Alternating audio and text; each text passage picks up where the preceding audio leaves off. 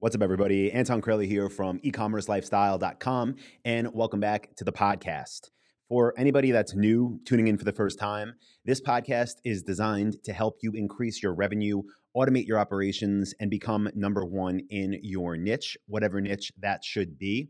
And typically, with the podcast episodes, what I'm trying to share is either a strategy or a tactic or something that you can apply to your business pretty much right away to help you achieve those results, to help you run a better e-commerce store. But today I kind of wanted to shift the flow of these episodes and just share something with you that I think will help a lot of maybe even new store owners or people that are thinking about getting started with their first e-commerce business. And it's a message that I've learned time and time again since I got into entrepreneurship way back in 2006, actually. And it's something that I think and I hope will resonate with you. So, the main message is that with whatever you're doing, the goal should always be to start small and keep at it to get it to where you want it to be. So, let me just present this as I typically see it with members of Dropship Lifestyle, which is my online coaching program. Now, a lot of people come to us and they get excited and they say, my goal is to build a 7-figure business and to be making net profit hundreds of thousands of dollars per year. And listen, that is awesome. That is a great goal. And it's something I think most people can achieve. But if you go in thinking like that's what I want and you don't have a timeline on it and you don't have a budget for it and you just come in thinking this is what I'm going to make happen, you can get yourself in trouble, both with the goals that you set in a time frame and also with a budget that you're planning on putting into starting up your business. Because it's really important to know that every step as you're building your business is going to present new challenges, and all of those new challenges are going to require new solutions. And what you originally planned for may never be. So as a business owner, you really need to get comfortable with embracing change and not getting stuck in your ways, because if you do, I'm telling you, it's only going to lead to disappointment. And this could be financial disappointment as well. That's why when I say start small, I really do mean with how much money is going into this operation. Because what you see when you're putting that money in or putting that time in, again, it will not look like what you thought it would. I don't know if there's ever been anybody that's had this vision in their head for how things were going to work out, where they've done what they thought they were going to do, and the end result is exactly what they pictured. And the way that they got there, more importantly, is exactly how they thought it was going to be. And what we can do as business owners is start small and really reduce the risk. So I talk about all the time, to be successful with entrepreneurship, you do have to be comfortable with risk, but it also has to be managed so you're not putting yourself in a situation where you're financially stuck somewhere or you're financially tied to something that you can't get out of because all of your money is in it. So let me give you some examples from my personal life experience. Now, I graduated from college in 2006, SUNY Albany. And as I was getting closer and closer to the point where I was going to be done with school, I knew I wanted to not get a job, like with all the different insurance companies coming to the school and pitching us how we can sell insurance or work at a car rental shop and be an assistant manager. No, that wasn't my plan. My plan was I'm going to get out and I'm going to build a business. Now, back then, I didn't know about online businesses. I really had no experience. So my plan was I'm going to open a franchise. I'm going to become a franchisee into an existing business model that already has proven results that can basically train me on how to build these businesses successful. So as I was still in school, I was actually visiting all these franchise expos. They do them all around the country. I went to Franchise Expo East because I'm located on the East Coast. I think it was in Philadelphia, and talked to all these different franchise reps. Now, the one that I thought I wanted to do business with is called Pita Pit. Still in business. They make great pitas, kind of like Subway, but in a pita. And I was talking to them, had a bunch of meetings with their team. And my original plan was I'm going to open one of these on Long Island, which is where I'm from in New York. And I'm going to open it near Hofstra, which is a huge university that's literally 10 minutes away from where I grew up. So I had the whole Pita Pit team come out. We were scouting locations together. Again, that's some of the benefit you get when working with a franchise. And they hooked me up with the SBA, went through all the paperwork with them. And I actually had a loan that I could have signed. I was literally ready to sign it. I had all the paperwork and it was for hundreds of thousands of dollars. Now, what that loan would have given me is the money to sign this long-term lease with this new building, this new construction, to build out the store, and to basically cover operations for the first, I think it was 6 to 12 months as we got up and running. And my thought process here was, obviously I don't have that much money. I'm a kid who, does landscaping in the summer and works construction, and I don't have much money. So now I have this investment. I could build this. I can grow it. I could build another one and another one and another one. I could sell those businesses. I could buy my next business and go up and up and up of the ladder of entrepreneurship and financial freedom. Now, why I didn't do that is because I started to meet with all of these different franchisees. Some of them were in Manhattan. They had those locations already open by NYU.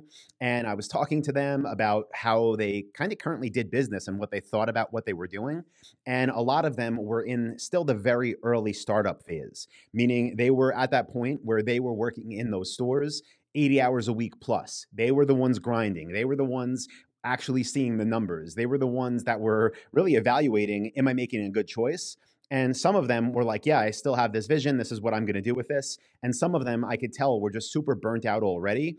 And that didn't bother me because I do believe there is a trade-off between short-term kind of delayed gratification versus long-term gain. But what I saw from some of them is they were stuck in this position where I could tell they were second guessing themselves and they weren't really confident or comfortable with what they were doing, but they didn't have an out because they either invested all the money they had made from their previous jobs, or they already had these huge loans for hundreds of thousands of dollars and they couldn't just say, well, this I tried, I'm not going to do it anymore.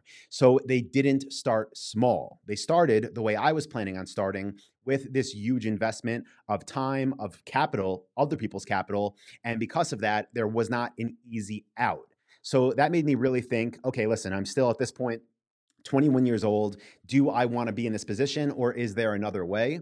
So luckily, I don't remember having a conversation with anybody that gave me this advice, but I thought, let me not do this yet. Let me hold off. The opportunity of opening a franchise that makes sandwiches isn't going anywhere anytime soon. So let me do what I can with what I have.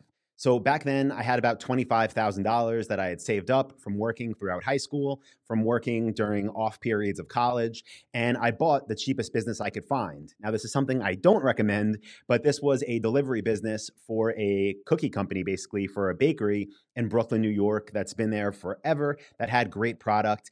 Cost $25,000. I got the rights to drive into Brooklyn to pick up these cookies, to drive out to Long Island, where I'm from, and sell them to grocery stores wholesale. So this business didn't have the income potential that the franchise did, but I got in for a lot less money. And I knew if worst case scenario happened, I can either sell it, get some of my money back, or ideally what I thought was going to happen, obviously you go in confident, I could build it up, make it worth maybe $100,000, sell it, take that $100,000, invest it into another business, build that up, sell it, and go up the ladder that way. So I decided to start small. Now, you might have heard this story before, but what happened is I started to run this delivery route. I realized I hated it, but I wasn't ready just to take a loss on it. Luckily for me at this time, the book, The 4-Hour Workweek, came out. Thanks, Tim Ferriss, because he really changed the whole trajectory of how my businesses grew. That book introduced me to e-commerce and Google Ads, Google AdWords back then. So I decided, okay, let me build a website and see if I could sell these cookies online.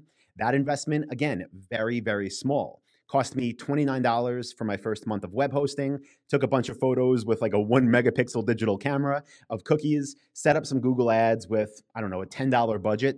And that very, very, very small investment that I started with started to make money, started to bring in sales, and started to even outperform that delivery route that I paid $25,000 for. Again, start small. I didn't have to invest $20,000 or $50,000 to have a web design company build me an e-commerce store. I simply used a templated design that was super cheap and super affordable for what it provided you with. Again, at this time where I was still probably making just a couple $1,000 a week from this cookie website, I still wanted myself to have a 7-figure business, ideally an 8-figure business, and I wanted to be financially free. So I thought, okay, how can I scale this to something bigger without having to actually take out a loan or lock myself into something? Start small. So what I did was start to look at products in China and figure out the whole process of importing. And instead of just finding the products that I wanted and wiring $30,000 to China and hoping products showed up, I built a website where I started to actually pre-sell products. So kind of like Kickstarter before Kickstarter. And I listed all these products. I set up Google Ads the way that I knew how, and I started selling items for $500, for $1,000, letting customers know that they're going to be delivered in 8 to 12 weeks. Now, sales came in within a few weeks. I actually had enough money to pay for the entire first container from China without actually having to, again, dip into savings or borrow money. I still wanted a 7 or 8 figure business, but now instead of making a couple thousand a week, I was making maybe $5,000, $6,000, $7,000 a week, and I was able to float these orders with customers' money. Now, as that grew, what happened? We got more orders, we bought more containers, and our cash reserves started to build up because obviously we were profitable from day one.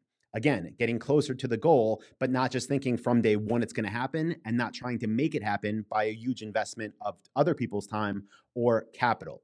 Now, from there, continued to build, and things actually got even cheaper. I actually was able to move forward with even smaller investments because this is when companies started to reach out to my online stores, basically saying, hey, we see you sell these widgets. We make these widgets. We have them in stock in the US.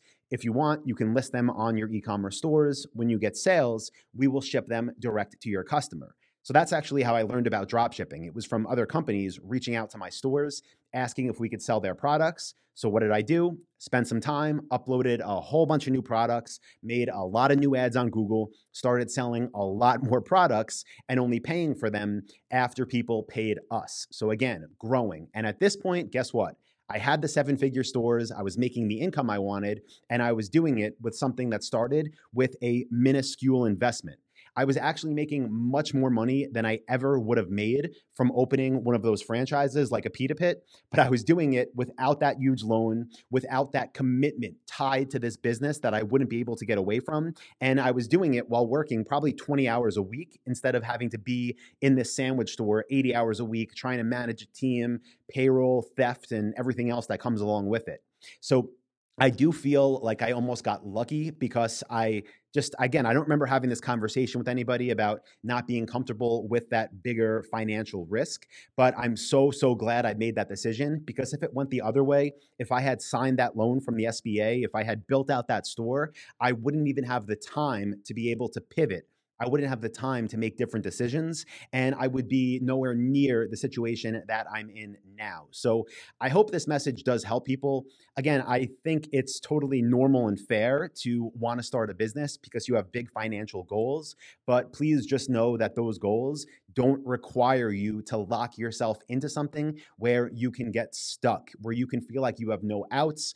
I feel like with certain people that causes depression, that causes them to give up, that causes things like bankruptcies even. So my philosophy in business ever since then is to kind of be, I guess what I would call lightweight, to have small monthly overheads, not huge fixed expenses, and really be in a situation where if things aren't going so great, we can kind of dial back expenses with the click of a few buttons and still be profitable. Where if for any reason I got inspired tomorrow and I wanted to go build this whole other project, I would feel comfortable doing it without a lot of money invested, and where I'd feel comfortable, honestly, even walking away from other projects because, again, I don't have that huge financial string pulling me towards them or attaching me to it. So I don't know, guys. Again, different type of episode today. Hope you found it valuable. Like I said, this is probably more useful for everybody that's just getting started, or honestly, even for anybody that is already growing and thinking about what direction they want to go.